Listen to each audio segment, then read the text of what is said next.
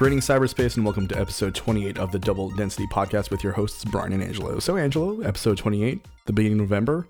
But last week, it was the passing of time marked by your birthday. Yes, I got a nice little gift from you, Brian. It was a weird 123greetings.com card.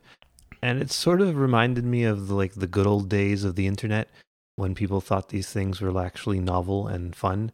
And now it's pretty much sent out of irony, is what I'm assuming. I don't think that was sincere, right? You just wanted to wish me happy birthday, but in a more joking way, I'm assuming. So when I was, first on the internet, ages, maybe 10, 11, 12, 123 Greetings was the place to go to actually send greetings to loved ones. So I decided, you know what, I'm going to go ahead and do this. I got to pick my font. So of course, Comic Sans MS, got it right down there. And while the desire to wish you a happy birthday was true, you're not wrong in saying that there was a tiny bit of irony of trying to find the worst and weirdest card for you and then sending it to you and hoping you saw it. Yeah, I'm wondering if we'll actually post a link to that. Maybe we can. I also got another birthday greeting via podcast from Not Alone, and I think we've got a few listeners coming in from there. And if you are joining us from the Not Alone podcast, we welcome you to the Double Density podcast. And I just wanted to thank Sam and Jason for the lovely birthday present, and thanks. That was very succinct of you. Yeah, thanks very much to anyone listening. Welcome to all of our new listeners. To all of our older listeners, welcome, once again. I guess we got to address everyone in the virtual room in podcast land. And then, I'm going to go ahead and just plug our socials right now because I think this is the great time. We'll get this out of the way. So if you want to find us on the internet, you can do so over at doubledensity.net, where all of our newest episodes are put up. You can hit up the blog link to read some of our newer articles, as well as contact us by clicking on the contact page. If you want to find us on social media, on Twitter, double_density, facebook.com/double density podcast, and the same thing on Instagram. So we got that out of the way, Angelo. How does that feel? You're getting really good at that after 28 episodes. I don't think I've actually tried to say our socials because I'd probably screw it up. I would just say go to doubledensity.net and you can find everything there anyway. You can also see pictures of our pretty little awestruck faces, I guess, would be the best way of putting them, because the pictures we picked don't necessarily suggest calmness and authority, I think. Yeah, I like the look of giddiness on your face because yours is quite appropriate for our show because you're standing in front of the Betty and Barney Hill plaque. So I think that one pretty much strikes the right note for our show. Mine was taken at a wedding, I think, and not even my own. So you're just have you taken a lot of pictures at other weddings? Is this a thing that happens a lot for you? I haven't been to that many weddings recently because most of my friends got married like 10 years ago. But I guess you take a picture of yourself in your nice clothes that you wear when you go to a wedding. I don't dress like a bum like I'm dressed right now. I'm wearing track pants and a sweater. So I feel this is an appropriate time for me to ask you ASL, Yeah. What are you wearing? So your birthday was a very fruitful birthday because not only did you celebrate the passing of time with your family, which was great to see, but also because you decided to pick yourself up a newer piece of tech, or newish piece of tech. Well, it's pretty new. So I got some unexpected birthday money, and did your grandmother come through? Yeah, she came back to life from beyond the grave. Haunted me, said, look, this will be great for your podcast because you guys talk about ghosts, right? And technology. So use this money, talk about me haunting you. And I gave you some money to go buy a new Apple Watch. Shouts out to undead grandma over here. Yeah. So, I ended up getting an Apple Watch Series 3. And I'm liking it. It's way faster than my original Apple Watch, which my wife ended up taking, and she's using it. Since she doesn't wear it as long as I do during the day, the battery doesn't really die by the time she goes to bed, so that's pretty good. And it still works fine for her. I ended up just getting a regular silver non-LTE version, so this is the regular GPS one, and it works well. My current debate in my own head is whether I should get Apple Care or not. I actually tried to get Apple Care this afternoon, just by using their online thing because I wasn't near the store. And you can actually go online, and because the Apple Watch Apple Care is Apple Care Plus, where they can actually basically fix it even if it's accidental damage, they do want to inspect your watch in one way or another. So to do it online, you have to have them run an online diagnostics. And it failed. Didn't work. Not that my Apple Watch failed. The diagnostic went through and said it was successful. It just Apple couldn't communicate with my devices to actually get the thing, so they didn't get my $65 for Apple Care. So now I'll just have another night to think about it and see if I actually think it's worth it. When I bought it, I totally didn't think it was worth it. And then something came up in the news this week about Apple Watch Series 3 having these weird issues come up. And I always think of it as something for me to worry about, of course. And it seems to not really be affecting mine, but who knows? It's these weird edge stripes, they're called. I had not even heard of this. Nobody's talked about it except that Mac Rumors got a hold of a internal memo saying that if anybody shows up at the Apple Store with this issue, they get a free exchange. And that's not with Apple Care Plus. It's just with regular old Apple Care. You get an exchange. So I don't know. Should I get Apple Care, Brian? What do you think? I think that for peace of mind for you, I know it, and I know you quite well. I think that you're going to stress out about it if you don't. So I definitely think you should think about getting it. You know what's funny is that on my really expensive iPhone, which I guess technically out of pocket I paid less than the Apple Watch, I didn't get Apple Care. I don't get Apple Care for my iPhones. I did get Apple Care for the iPad, mainly, which we discussed when I first got that because of the insane repair costs. Oh, wait, you got an iPad? Yeah, I got an iPad. Oh, did you know? Lucky you. I did not know this. No? Who was I talking to all those episodes ago? No idea. So an iPad.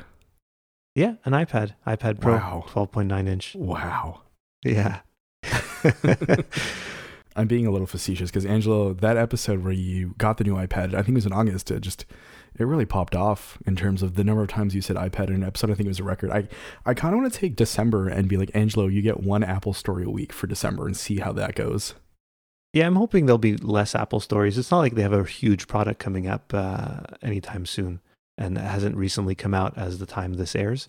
So, oh wait, was there something new that came out from Apple? No, I don't think so. I mean, so we're recording November 1st. On the 3rd, we're seeing the iPhone 10. Oh, yeah. Some people are accidentally calling it the iPhone X. Yeah, so that's going to be big. And I actually had 2 coworkers ask me, where's the 9? Which I thought was really interesting. That's an issue they might have because... So most people aren't like us or like a lot of the people that listen to the show where they're on the pulse of the tech news, where they know about these things. Most people are just going to walk into an Apple store, stumble in there, and wonder, what happened to the iPhone 9? I see the 8. I see this X one. Is that a 10? Oh, where's 9? Is 9 not coming out? Is something wrong with the number 9? Who knows? It's these weird questions that people will ask because it is strange. So what did you tell your 2 coworkers?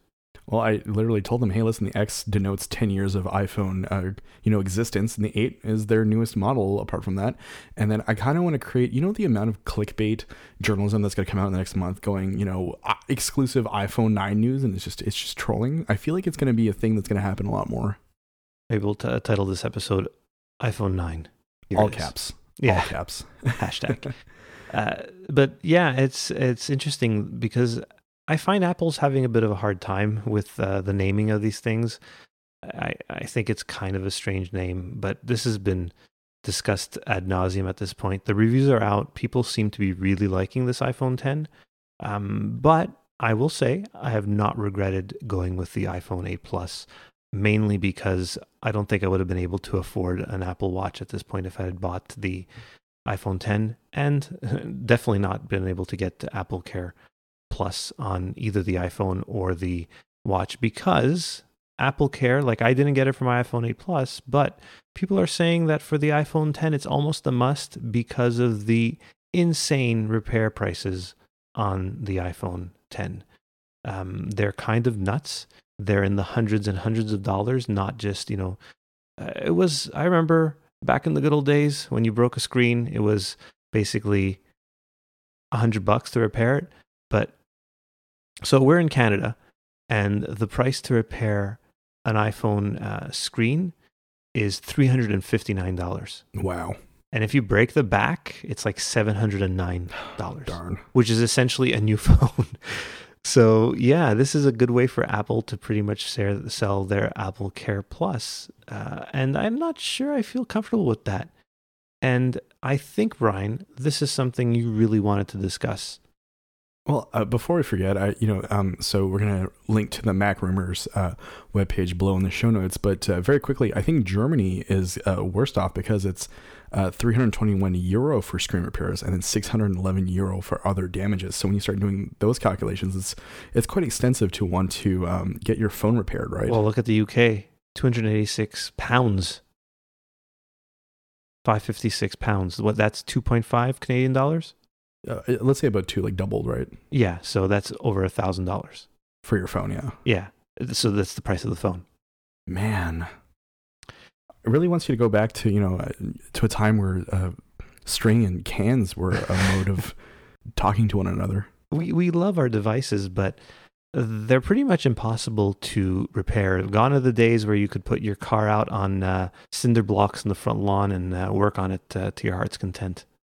Oh, well, I'm planning on doing that too as soon as I buy some property, right? So don't you worry about that. But yeah, switching sort of gears about the news about this, I kind of have a little bit of a bone to pick, right? So the Institute of Electrical and Electronics Engineers recently came out with an article that said, entitled, "Why We Must Fight for the Right to Repair Our Electronics," right? So in a lot of these different cases, and especially one of the really more interesting ones, right, is farming, for example, right? So if you buy a John Deere tractor, you're not allowed to open up the John Deere tractor and fix anything in there, or else you're breaking their terms of service and you cannot be covered for anything, right? So that's just one example of the type of society we're shifting towards, where proprietary software lives within our homes, outside of our homes, in the case of John Deere, and you're not allowed to play with its guts, I guess is the best way of putting it, right? So basically, you can't perform surgery on something that most farmers nowadays have grown up with these tractors, and it was something they were shown how to fix them. And now if they go and buy a new tractor, and they mention it'll run around 70 grand for a new tractor, they can't actually go in and fix these things themselves like they used to and like they've always been accustomed to doing so. It's a huge time saver for somebody to be able to actually fix their own equipment, especially in a job like as a farmer, where time is incredibly important. And if you're without a tractor for a week while it's getting repaired or having some sort of software upgrade inputted, you're in trouble. It definitely affects the livelihood of a lot of people. And I think bringing things a little bit closer to what we usually talk about, the article that we're linked to below has the example of a Guardian journalist, right, who in 2015 was out in the field in Macedonia covering a refugee crisis in the Balkans, and his screen breaks, right? So he goes to a third party, like computer shop, I guess would be the best way of putting it, and gets his screen broken. But afterwards, per an update, software update on his phone, he actually gets it bricked, right? So I remember when this came out, what happened is that there was a software, just a regular point update to an iOS, and basically it bricked a bunch of people's phones because this weird error 53, I believe it was called. Yep. And what it was that I think the Touch ID sensor wasn't talking to the rest of the phone because the screen had been replaced. And apparently it was a mistake, but I don't know. I think it was Apple just trying to stick it to people that were not fixing their phones at an authorized Apple reseller. And there's a lot of places like that. Even here, I don't know if it's nationwide, but in downtown Montreal near where I work, there's a place called You Break, I Fix, which is kind of a funny name. I know it's in various places in Quebec and Ontario. I'm not sure about the rest of the country. And so this article, though, was good. I enjoyed the article. It did start off sort of conspiratorial, where it's kind of leaning into the thing of saying that all these companies now, their products are basically created with planned obsolescence in mind, and there was dying out the jobs of people that used to fix these things. And I don't know if you remember those commercials with Sally Struthers, but it popped into my head where it talks about TV repair and VCR repair. It was these weird vocational schools that you can do by mail, I think. It was definitely not online because the internet didn't exist. But I think we'll put a link to one of those commercials on the show notes because I think they're pretty funny.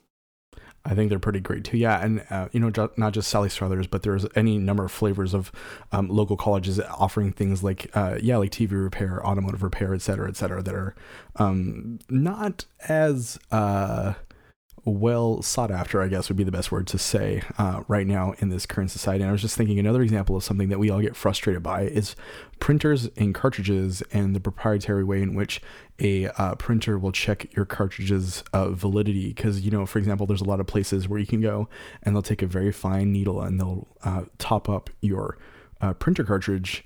And sometimes larger printer companies have ways in which they can tell that you've done this and will lock you out of your own printer. Yeah, I think Costco does this. They actually, I don't know if they just they have their own replacement cartridges, but they do have a replacement thing. There's always a lineup for that at the Costco I go to. And actually, my Canon printer, it says if you don't use genuine Canon cartridges, like you risk having the printer melt down and explode or something insane like that. It also reminds me of my coffee machine. I have a Keurig, which a lot of people hate. A lot of coffee snobs hate the Keurig. I don't mind it. It's totally fine. I do prefer the coffee from my AeroPress now that I started using that. But it's great in the morning because I just put in a little pod and I get my coffee. The thing is a few years ago I had to change to one of the newer Keurig machines, and we had these pods that they stopped working because they didn't have the barcode. So there's proprietary barcodes on these pods that don't let them work with, the old ones don't work in the new machines, which there was a whole hullabaloo about this when this came out. And I think there was some sort of class action lawsuit, if I'm not mistaken, but don't quote me on that. But still, if you have any old Keurig pods, they just don't work in the new machines. And I can see the frustration there. It's kind of silly that they would do that, but it's all in the name of anti-piracy pods, I guess. Yeah, the shadowy world of knockoff coffee pod brands. Yeah, well, that's where I used to go buy my Keurig pods. I'd go in the back alley near work and just pick up some pods. And they give you the burlap sack. Oh yeah, well that's how you know they're real. Yeah, yeah, exactly. I mean, it's kind of we kind of live in these weird times, right? Where we live in times that Popular Mechanics, the magazine, used to dream about in certain ways, but in other ways it's very dystopian in the way that we're not necessarily owning a lot of these products. We're kind of licensing features to them because we can't actually repair them. So what the article mentions is that you buy the hardware, but you don't own the software, which is an interesting way of looking at it. So you get a coffee machine, but if the firmware update doesn't go through, then you're just stuck with the hunk of junk. And they mention a lot of different things. Like, for example, I have a dryer that's broken down a few times, but guess what? It's an old school dryer. I went in, I took it apart, cleaned a few things up, replaced a few parts, saved me probably over $1,000 instead of getting a brand new dryer. Ladies and gentlemen, this is why you take those courses that you see offered on TV, because you can fix your washer, you can fix your dryer, you can fix most of your televisions, you can fix whatever you'd like within your home. Just, listen to Sally Struthers. Or you could just go to YouTube. That's where I went. A lot of, and kind of tied into some of the stuff we've talked about though, a lot of consoles, for example, the Wii have been hacked in order to play things like unlicensed games or, even loading in emulators and ROMs, right? So it kind of touches the day-to-day in our entertainment sector too. So the Wii things and even the Xbox, I haven't really been actually ever followed that stuff. So I remember a friend of mine had a cracked Xbox, I guess you would say, but he had to give it to somebody. They had to actually solder something onto the motherboard, which sounds pretty extensive, but there's a lot of room in those consoles as they were before. I recently had to open up my PS4 briefly. I didn't actually open up the whole thing. I took off there's one of the panels you can actually easily slide off because I think it's still having the same problem. If anybody knows why my PS4 its fans keep running even when it's supposed to be in rest mode, please send us a message to our contact page on our website. But 2 words for you, Angelo: government surveillance, obviously. Oh, maybe there's a little camera on there that I don't know about. There you go. I opened it up to kind of blow out the air. Oh, no, not blow out the air, blow out the dust with air.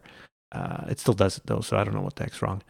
But anyway, it's really tight, real packed in there. So I remember the days when you can open up a Nintendo or Super Nintendo. I had to open up my Super Nintendo controller last time when I wanted to play a game. And it was super easy to open up, cleaned it out, fixed it up, and it works fine after. can't do that anymore. Nope, not at all. That's breaking the terms of service, and you can't get it repaired, and this, and that, and the other thing, right? So I think this is definitely something that we're going to continue talking about, especially in this realm as we continue towards this society wherein we buy proprietary bits of tech that invade our everyday lives and see where this takes us, right? Yeah, well, I just bought the Apple Watch. I'm considering getting Apple Care for it because there's no way you can open up an Apple Watch easily at all. There's no visible screws on this thing. I wouldn't be able to do anything with it. I don't even think they open them up in the Apple stores themselves. They kind of send them out for repair at this point. And that's the danger, right? We have all these great things. We want them to get thinner. We want them to get lighter. We want them to become waterproof. They're all sealed up nice and tight. We can't do anything with them. And something I did find interesting about this article, one of the writers is the guy who created iFixit. And that's a website that shows you teardowns of popular products and they'll rate the repairability of it.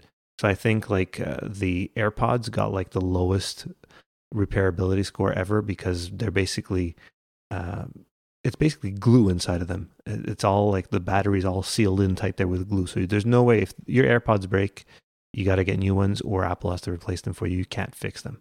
There you go. Trapped prisoners of our own tech.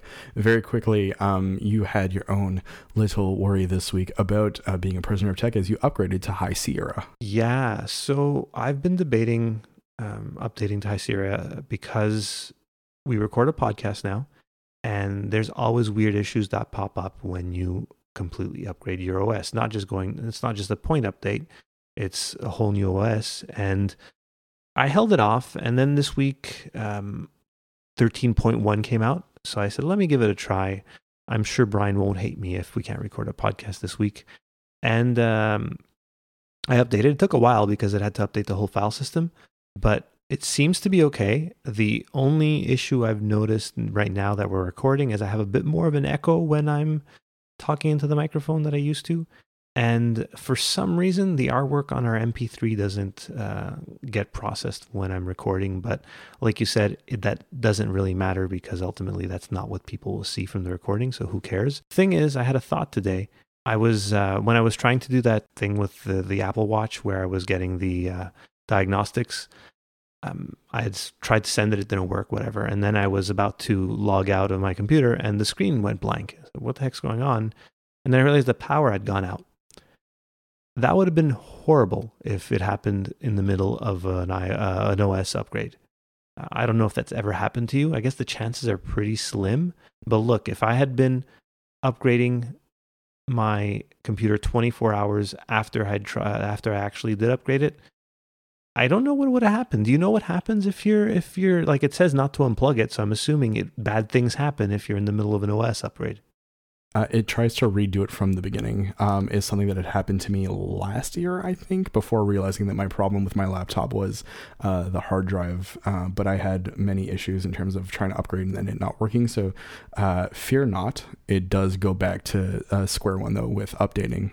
Okay. And you have one of the older MacBook Pros that are sort of more repairable than the new ones, right? That's right. So late last year, around this time last year, actually, I had begun to see a series of really strange problems that I chalked up to either the battery or the hard drive.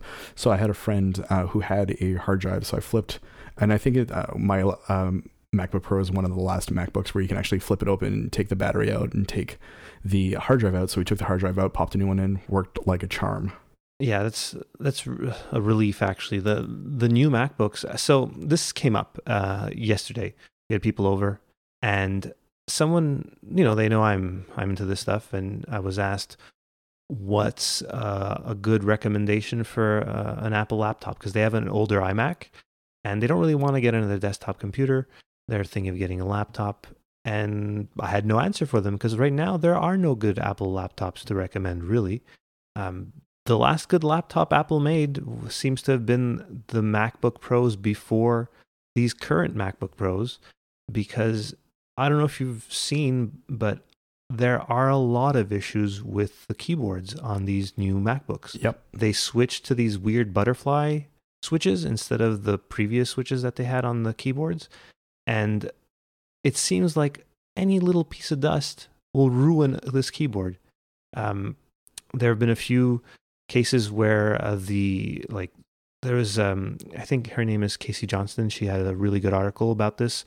She brought her laptop in to get fixed several times. Her space bar wouldn't work. It would just double space instead of space. And every time she went, the genius helping her said, "Oh, maybe there's a piece of dust in there." But seriously, a piece of dust should not be causing this kind of problem. And it's pretty hard to recommend any sort of Apple laptop at this point because they're really expensive, and they seem to have major issues with their keyboards. And the novelty of the touch bar did not really work. I don't think anybody really cares for it. I certainly don't know. I really do not care for it as a feature on my laptop. And I think in hindsight, I should have, invested and bought a couple of mid to late 2012 MacBooks and just kept them in storage at this point, because as you were saying, there isn't really much in the market for me. And you're suggesting maybe buying an iPad, but for me, I need USB plugins. I need all these things that, can't really be done on an iPad, right? So, or on any tablet really at this point. So it's kind of like there's this sort of in-between zone that a lot of people live in, where they'd like to sort of give up on the laptop, but at the same time, the needs aren't being met through a tablet. Yeah, so that's what I told the person. So the people I know them, they don't need a laptop. They can pretty much get by with an iPad and a keyboard, and they'll be fine. But like I was telling them, I said, I can't do that. I need a desktop or a laptop of some kind, mainly for this podcast. Really, it's one of the few things that there's no way I can do it on the iPad. We've discussed this before. It would be pretty difficult to record this podcast in the way we do it on an iPad, because you can't have Skype and record a actual audio file at the same time. But luckily, most people don't record podcasts, and an iPad pretty much meets the needs of most people. But there's that small percentage of people like us that really wouldn't do well with just an iPad. And it's, as much as it pains me, but there's really no good Apple laptops to recommend at this point. But it's hard to recommend Windows as well, I guess. I currently have to use one for work, and it is infuriating. I have to reboot my computer almost every day for different things, and I'm not running anything super intensive at all. It's just a couple of browsers and maybe one or two programs, but it is super frustrating to try and get your work done in this environment and have to continually save, reboot, and hope for the best. Never fun when you're dealing with Windows. Sorry, Windows fans. And I can't recommend Windows as well, because I know these people want to come to me for help, and as of several years ago, I stopped providing support for Windows. Do you feel like you're being treated like a party trick sometimes when people come up to you and ask you these questions? No, I don't mind it. It's just that, like, I'll give my advice, and then people argue with me about the advice I'm giving them, and then, well, why asking me for my advice? So it's kind of like you're Angelo the Dancing Bear, really. I like to dance. And you like being a bear, so there we go.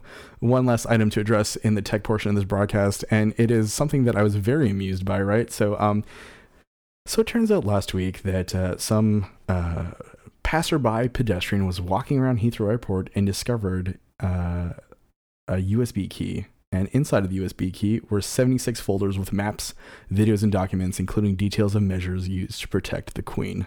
Yeah, not good. Not good in the least.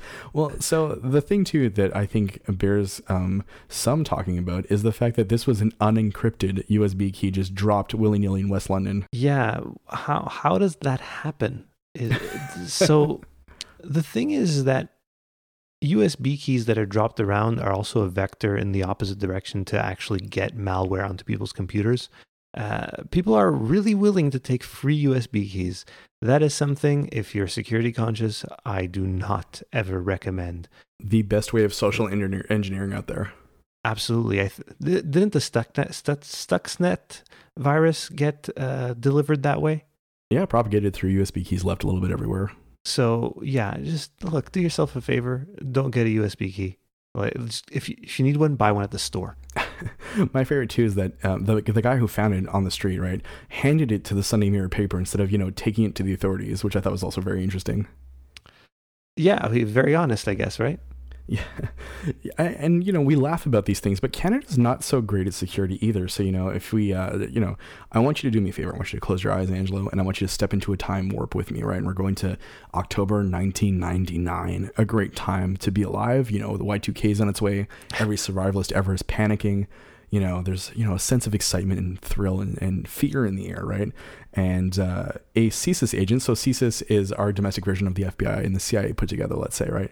Goes to take in a game at the Air Canada Centre in Toronto. He's going to watch a Maple Leafs game. And while this happens, homeless people break into his car and steal his belongings and briefcase, right? So there were numerous news stories, which we'll post up there. So what happens is that the CSIS agents higher ups fire this guy firstly, and then also recover everything and interrogate these homeless people. But the briefcase was never found, nor were the contents of the briefcase ever discussed. But if it warranted enough of a panic for this guy leaving his car on the street and going to see a game, an NHL game, then kind of interesting to see where your priorities lie as a CSIS agent.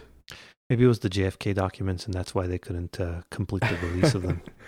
And then maybe a decade later, in the trash in Ottawa, our nation's capital, someone finds a series of blueprints for a lot of CSIS plans for top secret buildings and things like that, right? So CSIS launches an investigation into this, and it turns out that these blueprints, no one knows where they came from, nor do they know how they got there, were very important in terms of anti-terrorism kind of stuff, especially for the country, right? So the funny thing about that is that in the Star article, and this is only interesting to a minute amount of people, current Montreal Mayor Denis Coderre gets interviewed about the breach of security, which I thought was funny. So right now in Montreal, so we're recording this on the 1st, and next Sunday is the mayoral elections for the city. So it's kind of weird to see his name there and then think all this time later he's the incumbent mayor. But yeah, anyways. He might not be mayor anymore by the time this airs. Exactly. But the Department of Defense launches this investigation, and they also note that this has been the worst breach of security since the 1999 stolen car CSIS Maple Leafs incident. Yeah, this stuff doesn't happen often, luckily, but when it happens, it's huge. It's a huge problem. I'm willing to believe it happens a little more than often than we talk about in terms of frequency, but I don't think it goes reported as much. Okay, yeah, that makes a lot of sense, because these breaches happen, maybe it doesn't get out that they've happened, but still, it's pretty terrible. I don't know if it's which one would you say is worse, the recent one in the UK or these two that we've had here? It's hard to say because we don't know the contents of that first briefcase from 1999, right? So I can't really justify picking one over the other until I know all of its contents. So, hey, listen, if you currently possess a briefcase filled with CSIS documents that have not seen the light of day in almost 20 years, please, please, please get in contact with us somehow. Just don't, send it from a public email address and then say, hey, guys, here it is, because then we're going to be on a watch list too. Or you know what? Just send us a USB stick. There we go. We'll put any USB keys inside of our computers, no problem. I think that's great tech advice. Hot take right here. Put every USB key. And no, you know what? Go to work and do it there. Fill all your USB holes with USB keys. There we go. Hide your wife, hide your kids. No one's safe from the USB, man.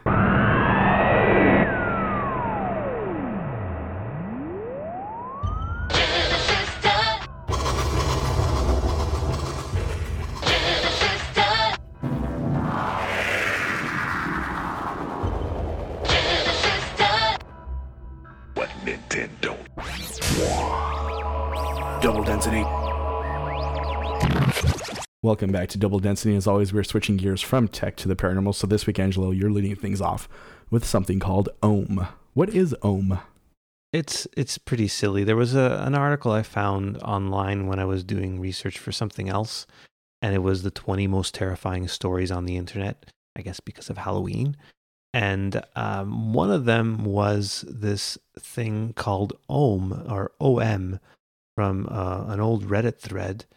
It was from Ask Reddit, and somebody had posted something. What's the creepiest true story that's happened to you or someone you know? And this guy posted a story about this car with a license plate that had a black O and a green M on it, and they were kind of being followed, or they were following him, and it was doing these weird things. And then later on, it happened that this car was also described as fleeing the scene of a murder. And then other people chimed in this forum, in this thread, saying that they'd also had a run-in with this quote-unquote Ohm character, and it was really creepy. But being as creepy as it was, I'm pretty sure it's just some extra creepypasta for the day. But still, it was kind of fun to read. It was, of the stories in that article I came across, it was the most fun and most interesting. I'll post both of them. I'll post a link to the Reddit thread and the 20 most terrifying stories on the internet, which really aren't that terrifying, and most of them are from No Sleep, another Reddit subreddit. So again, they're not real, but still sort of fun. We want them to believe that they're real. Yeah, we want them to believe. Like, it's recently the podcast Astonishing Legends been having it used to be a 2-part, now it's going to be a 3-part series on the black-eyed children, or black-eyed kids. And I'll be very honest with you, I'd never heard of this until just a few weeks ago. And some people say it's creepypasta, but they had a really interesting interview with somebody who claims to have actually seen them, a few interviews with people that had seen them, and really, really scary stuff. I don't know what to believe there. It's kind of horrifying. Rewinding things for a second, though, you were talking about the No Sleep subreddit. So I don't know if you heard about this, but MIT researchers have trained Shelley, which is an AI bot, to write horror stories on Twitter based on 140,000 No Sleep posts. Well, that's horrifying in a whole bunch of ways. So if you guys want to check that out, head over to Twitter. The username is Shelley, SHELLEY_AI. So yeah, they're basically using No Sleep as a teaching tool for this bot to spew out more horrific stories. Some of them are nonsensical. Some of them are quite effective too, though. So I have to admit that it kind of goes the wide range of things, and we'll link to an article down in the show notes. But I thought that was kind of cool. Is it named after Mary Shelley? I'm not sure why it was named. Yeah, I would assume so. And does every story end with robots killing humankind? No, nor does it end with, but then who was phone either. So I'm kind of disappointed there's none of that going on. Brian bringing it back. I always bring it back. Other interesting things. So November 1st, we had the release of the JFK documents last week, which was like a weird staggered thing, right? So, they were supposed to come out on your birthday, and they didn't. They did, but not all of them. Yeah, exactly, in totality. Yeah, but then the rest of the documents, I think, were sent out over the last couple of days, and nothing big. But I mean, once again, like, they've had 50 years to destroy anything that compromised them, and there's all these conspiracy theories going around about who was supposed to be implicated, and they're still alive, so they can't be mentioned, etc., etc. So there's a lot going on there in terms of the JFK documents, but I think they're kind of a flop, more or less. What do you think? Yeah, pretty much a flop, but something did come out interestingly on the 27th, so on the Friday, in The Guardian, about how a British paper got an anonymous call just before his assassination. So obviously this was so long ago that it's extraordinarily hard to actually get concrete evidence or proof that this actually happened. But apparently there was a memo, and the memo read that the British Security Service, MI5, has reported that at 18:05 GMT on the 22nd of November, it says "and anonymous." I'm assuming "and anonymous." It's supposed to say telephone call was made in Cambridge, England, to the senior reporter of the Cambridge News, and the caller said that only the Cambridge News reporter should call the American embassy in London for some big news, and then hung up. And this was apparently 25 minutes before Kennedy was assassinated. It's kind of interesting, but it could be anything. Also, in a lot of these events, right, like right when they're happening, a lot of timelines get confused, right? We saw that happen on 9/11. With the attacks that happened then, and all kinds of confusion about what was happening, who did what, and where. And this is probably what happened then. But if this is actually real, it can add a lot of fuel to any of the conspiracy flames, because it pretty much shows that if somebody knew, then Oswald wasn't alone. Here's a question for you. Do you feel like even right now, bureaucrats just love screwing around with, conspiracy theorists about JFK. Do you feel like even with the release of a lot of these documents, there's obviously there's still so much more that is somewhere or has been destroyed or kept in places, not privy to the public, but I feel like it's almost gleefully done at this point. So they're just dangling the carrot in front of them and then taking it away. It's like 9 seasons, 10 seasons of X-Files, right? Yeah, that's. I still enjoyed the X-Files, though. Come on. Right, but the way in which Mulder was kept only partially in the light of all of these different kinds of conspiracies concerning his sister and the grander scheme of the Gray's plans, I guess would be the best way of putting it. I feel like there's a lot of parallels to be drawn with that, and especially like I was thinking about this through the lens of disclosure. Yeah, well, look, our buddy Tom's going to find everything out for us. It's going to be reported in an entertaining way, and then we'll be able to fly off in an anti-grav machine. I really hope that is the case. Quick shout out to one of our loyal listeners, Rob, your UFO guy, who we've had on before, who actually spent some money on the To the Stars web store recently and bought one of his books. So I'm going to wait with bated breath to hear his review of Secret Machines. Secret, of course, with a K, because why not? I can't wait to hear that, actually, because if anybody's insightful about this stuff, it's Rob. So you posted this week a surprising link. Usually I don't peg you as a Deadspin reader, but you visited the website. Well, so it popped up, I think. Where did it pop up? Probably in the UFO subreddit on Reddit. I don't go to Deadspin at all, actually. So I don't really. What's the site about? I'm showing my ignorance here. It's sports. Oh, it's sports. Okay. Oh, yeah. So that makes sense.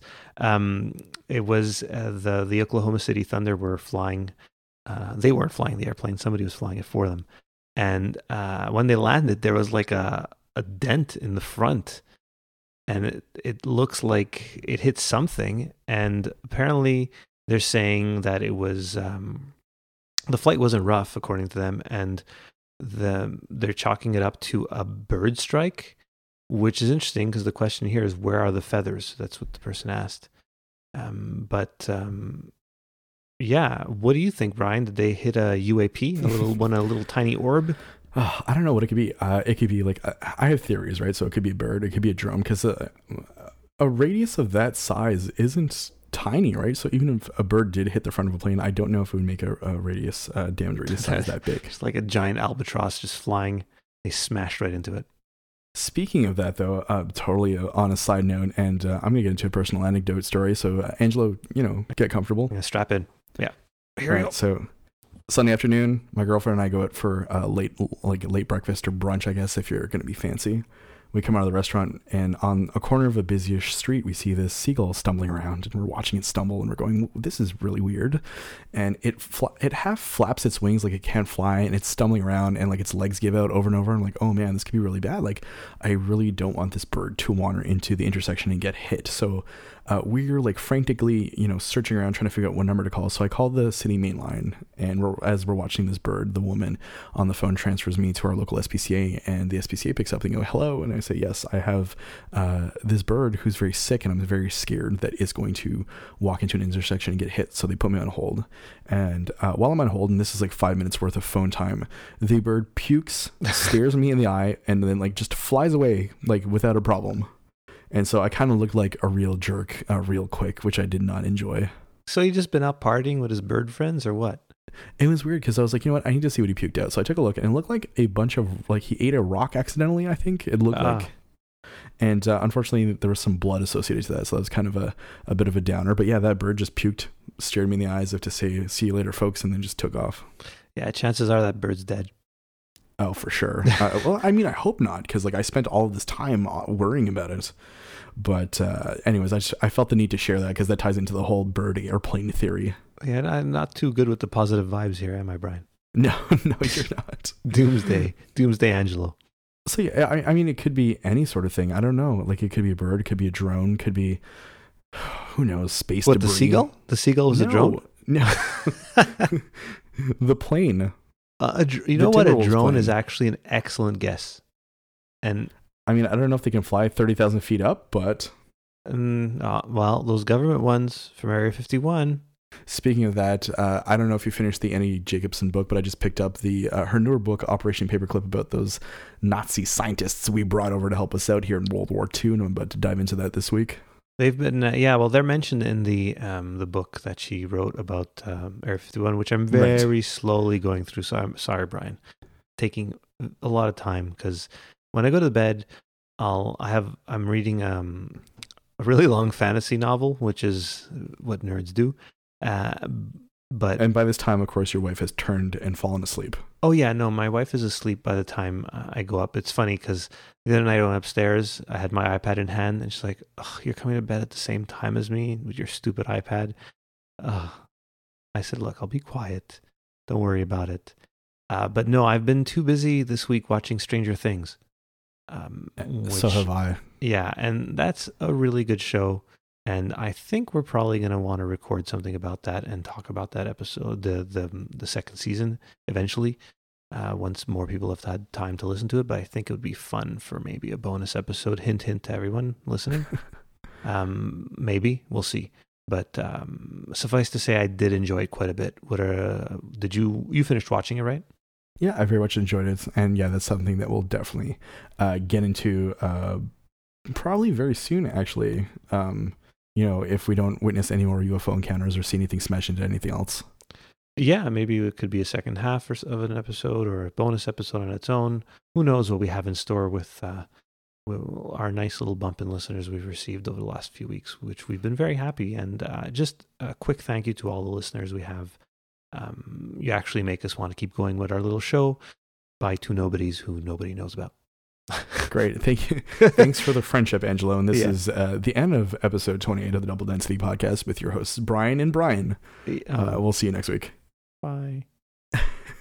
Sort of related to the Timberwolves UFO incident, you posted a link to a Reddit thread about someone filming a UFO quite crappily.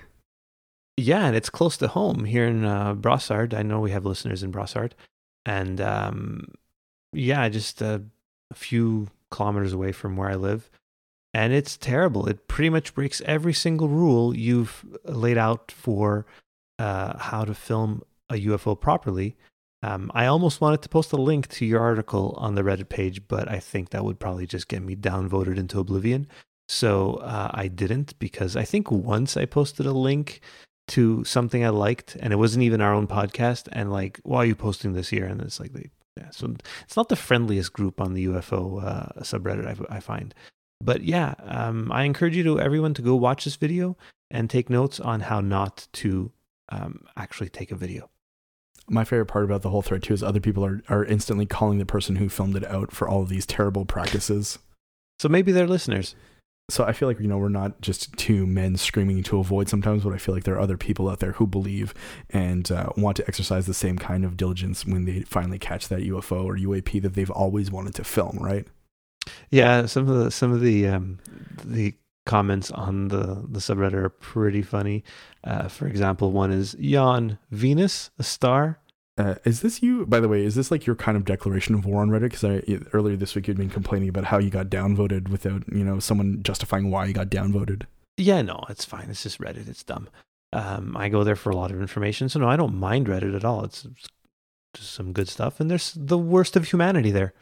It's kind of when you try to participate in Reddit, I feel like that's the part where you get real angry.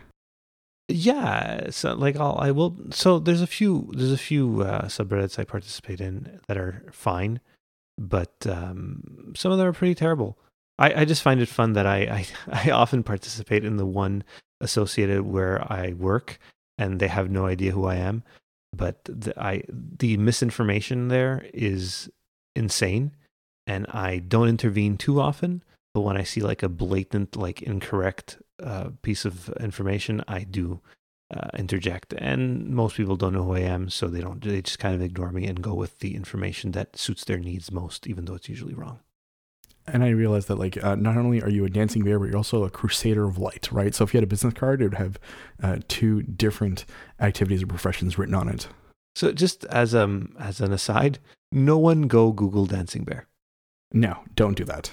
And don't blame us for anything. Yeah.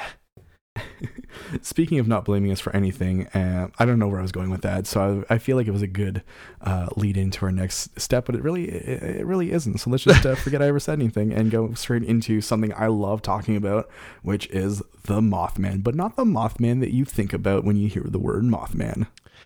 So this, I don't know where this came up. I think, as usual, it's a link Rob posted somewhere. But we should have him as our honorary research assistant, because we get so much information from him based for our paranormal sections. But I'm not 100% sure he posted it. But again, here I am doing due diligence and not citing anything great. But it comes from Chicago Reader, right? Is that what it is?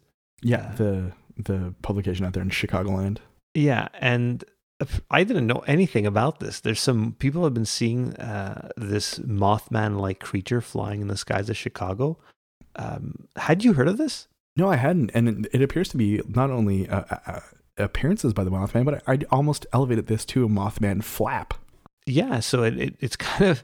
So as I was reading it, I was kind of getting worried about something bad happening in Chicago soon, which is kind of freaky because the previous Mothman flap was preceding the collapse of a bridge. So I'm kind of worried about what's happening there. I am too, but I mean, at the same time, it's kind of fun to read. And I think one of the articles, there was a researcher who does a lot of this kind of work who said that it could be extraterrestrial in origin. Angelo, how do you feel about that? I feel that's probably not the case, but it's always fun to think that it is. The Mothman stuff is really interesting because people insist they see something, and there's so many explanations for it. In Chicago, though, they're in a big city. It could be all kinds of things. It could be like some crazy elaborate hoax of a guy just running around dressed like a giant moth. Although I guess the Mothman doesn't look like a moth, does he? Not in the least. Yeah, so it's hard to kind of comprehend what people are seeing, and it looks like some people have taken this super seriously and started to write songs about it. Yes, this is a great segue for my favorite. I think it's my favorite aspect of this whole story, right? So, rapper musician Rich Jones records a song called Mothman, right? So, I think it's very fascinating that a legend like this would allow someone to create art in this way. I think it's very fascinating. Well, it's another episode where we're talking about musicians talking about something paranormal. I feel that Rich Jones isn't actually asking for money in this case, nor is he trying to start his own arts and science academy, so I'm willing to give him a pass on this one. And we're going to include a snippet of the song right here for you guys to check out. Find this urban legend, you gotta be patient. Look there, up in the sky. What a surprise. A being whose existence may spell our doom. Mothman, Mothman, Mothman, Mothman, Mothman, Mothman, living like a Mothman. I think it's a very fascinating song, and if you go to the Chicago Reader article that has an interview with Rich Jones, I think the subhead's the best part, in that it describes succinctly what's going on here. So it's the cryptid of the summer speaks for itself on Jones's Halloween season single, and I hope that you guys bump the whole thing in your ride late at night, waiting for the Mothman to come out if you are from around the area. And the other cool thing too is if you head over to that article, right in the middle of it, there is a great map of reputed sightings of the Chicago Mothman that readers have been sitting in over the last couple of months to get an idea of where it's been appearing. That's insane, the amount of sightings. The thing that I find interesting, though, they're all clustered around the lake. So I'm wondering, is that something to do with it? Could it be a boat? I don't think it's a boat, because people Could are saying... Could it be two boats? Together, flying in the sky? Exactly. One is each of them is a wing, and it's like some weird Voltron boat monster. I don't know. So you just made me think of something. I watched the movie Colossal yesterday. I don't know if you saw it, but I highly recommend it. The Jason Sudeikis Anne Hathaway one? Yeah, it's great. Are you saying that Anne Hathaway is controlling the Mothman? Oh, interesting. No, I'm not. But and I just thought of it. If anybody watches it, you'll get my reference to Voltron, sort of, I guess. But Yeah, it could be. I hate this explanation for the Mothman, but maybe it's an owl. A giant-sized owl is what you're trying to tell me on this one? Owls are really big. What if it were a man with a flying machine? Like Leonardo da Vinci? Do you remember the intro to the cartoon, the Canadian cartoon, The Raccoons? Oh, wow. That's like, I completely struck that from my memory, but you just brought it back. Yes, I do remember that. Remember one of the raccoons is like pedaling on a bike with wings? Yeah, I remember that. There's your Mothman. It's a giant raccoon with a winged bicycle. There we go. So that's funny. I was just looking and I was like, oh, I didn't realize the numbers have like the name of the thing, because at first I thought there was a street called Big Winged Being, but no, it's like, okay, no, these can't be street names. You know, humanoid encounter. The next step is you talking to your wife as she's asleep in bed, saying, "Hey, we're going to move to Chicago. We're going to move on to Big Winged Street. But I don't want no guff about this. I need to do this." They're really interesting though, because like if you look, I love who huge flying shadow. Yeah, but I like how this is laid out. It's from Phantoms and Monsters, which when you go to the website, I think it's mentioned in one of the articles, but it looks like straight out of the early 2000s. And again, this comes back to something we discussed a few weeks ago, where why do these sites always look like they've been made from like out of something from GeoCities or something? It doesn't make sense. Like, go look at this. And firstly, how dare you besmirch the good name of GeoCities? Secondly, GeoCities is still alive in Japan. Thirdly, I don't disagree with it, but the map is still pretty cool. No, the map is actually really well done, which I'm finding hard to see with the website being so, let's say, old looking. Like, just look at the side. You'll see like all these weird badges and stuff. It's kind of bizarre. Let me scroll to the bottom to see if there's a web counter. Or an under construction side. Yeah, some of these are hilarious. Like there's one of the encounters, number 55 is titled Red-Eyed Winged Goblin, and before that, number 48 is Black Devil. Yeah, but the names are great. I guess it's just what the encounterer named them. So yeah, no, there's no web counter. It's not part of any sort of web ring, but it did remind me of that. Yeah, but the map is really well done. So, we don't know what this is, right? It could be the Mothman, could be an Owlman, could be a Man-Bat, could be a Goblin, could be a Black Devil, could be a kid on a bike with wings. We are not sure of where this is going, but hey, it's out there. If anyone out there is living in the Chicago area and has seen anything, please let us know through social media. Oh yeah, that would be great. We'd have you on the show. There we go. Angela, do you want to try and read out our socials? No, I'll let you do that. double_density on Twitter, facebook.com/double density a podcast. The same thing on Instagram. You can head over to our website, doubledensity.net, where all of our episodes live. You can listen to them over and over. You can even listen to them at 1.5 or 2 speed if you'd like. You can also find articles in our blog section and click on contact if you want to hit us up and say something to our faces, our virtual faces, not our real life faces. Yeah, and before we go, I have a question for you, Brian.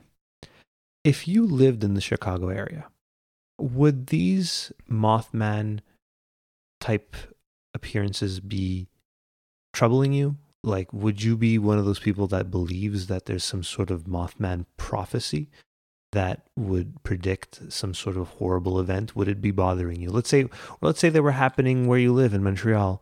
If there were all these Mothman occurrences there, would it start getting to you? No, not at all. If anything, I'd have paranormal FOMO and I'd be out on the streets every night trying to search for this Black Devil /Mothman /Owlman /Red-Eyed Winged Goblin. To be honest with you, I would spend a lot of my time out there trying to find it. I don't necessarily think, nor do I prescribe to the idea that it necessarily is preceding a catastrophic event, because we're not sure if it's a Mothman, right? So the Mothman is most associated with what happened. When was that, in the 50s or 60s? Can't remember. I didn't research that. I thought we'd talk more about the Chicago one, but yeah, is that the only incident where it preceded some sort of horrible event, or is it always preceding a horrible event? I'm looking to you for your expertise. Right. So let's, before we go any further, so it happened in 66. John Keel's book came out in mid-70s. I want to say 75, 76, right? So this happened in Point Pleasant, West Virginia, too. Yes, and Point it was Pleasant. which is kind of a strange name for such horrific kinds of Yeah. things, you know. One of the more striking kinds of, and I know a lot of listeners already know about the Mothman prophecies, but one of the more striking passages in the book is when there is that blood truck that's being like followed, right, by this weird creature at night as it screams down the highway. But that's kind of an aside to what I want to talk about. So the last time that an actual Mothman was spotted and named was in the Mothman prophecies, pretty much, right? So I don't think it's necessarily attached to any other supernatural phenomenon at present, but I think a lot of people are calling this one Mothman because of the fact that, hey, it's in the area. It kind of looks like like an owl. It's flapping around. It's been flapping around for months. What is this? Who knows, right? I have an interesting theory for you before I forget. Could it be a dressed up drone? Oh, that's actually not a jokey theory, unlike your other ones. It Oh, could what, be. 2 bicycles wasn't good enough for you? No, that wouldn't work. But yeah, that's not a terrible theory at all, actually. So I'm wondering, maybe it could be that. Yeah, I'm putting that in your head. I want you to think about it over the next week. I want you to get back to me. Does that sound good? Yeah, because it could be a great way to hoax people and totally mess with them. Well, for sure. And I think with modernity, it's so much easier, right? Yeah, completely. Anyways, let's wrap this up because I think we've gone on about the Mothman for long enough. If you have any thoughts, of course, we just listed everything off. You can also email us at doubledensitypodcast@gmail.com and let us know what you think. So this has been episode 28 of the Double Density Podcast. Tune in next week as we talk more and more about the Mothman. Does that sound good to you, Angela? I think we'll just change it to Double Density, the Mothman. I'm going to go ahead and find myself a Nostradamus book and try to link the Mothman to any of the Nostradamus passages. I'm going in deep. I will see you in a bunker next week, probably. Sounds like a plan. See you later, young man. Bye. Goodbye, Angela. Bye. Goodbye from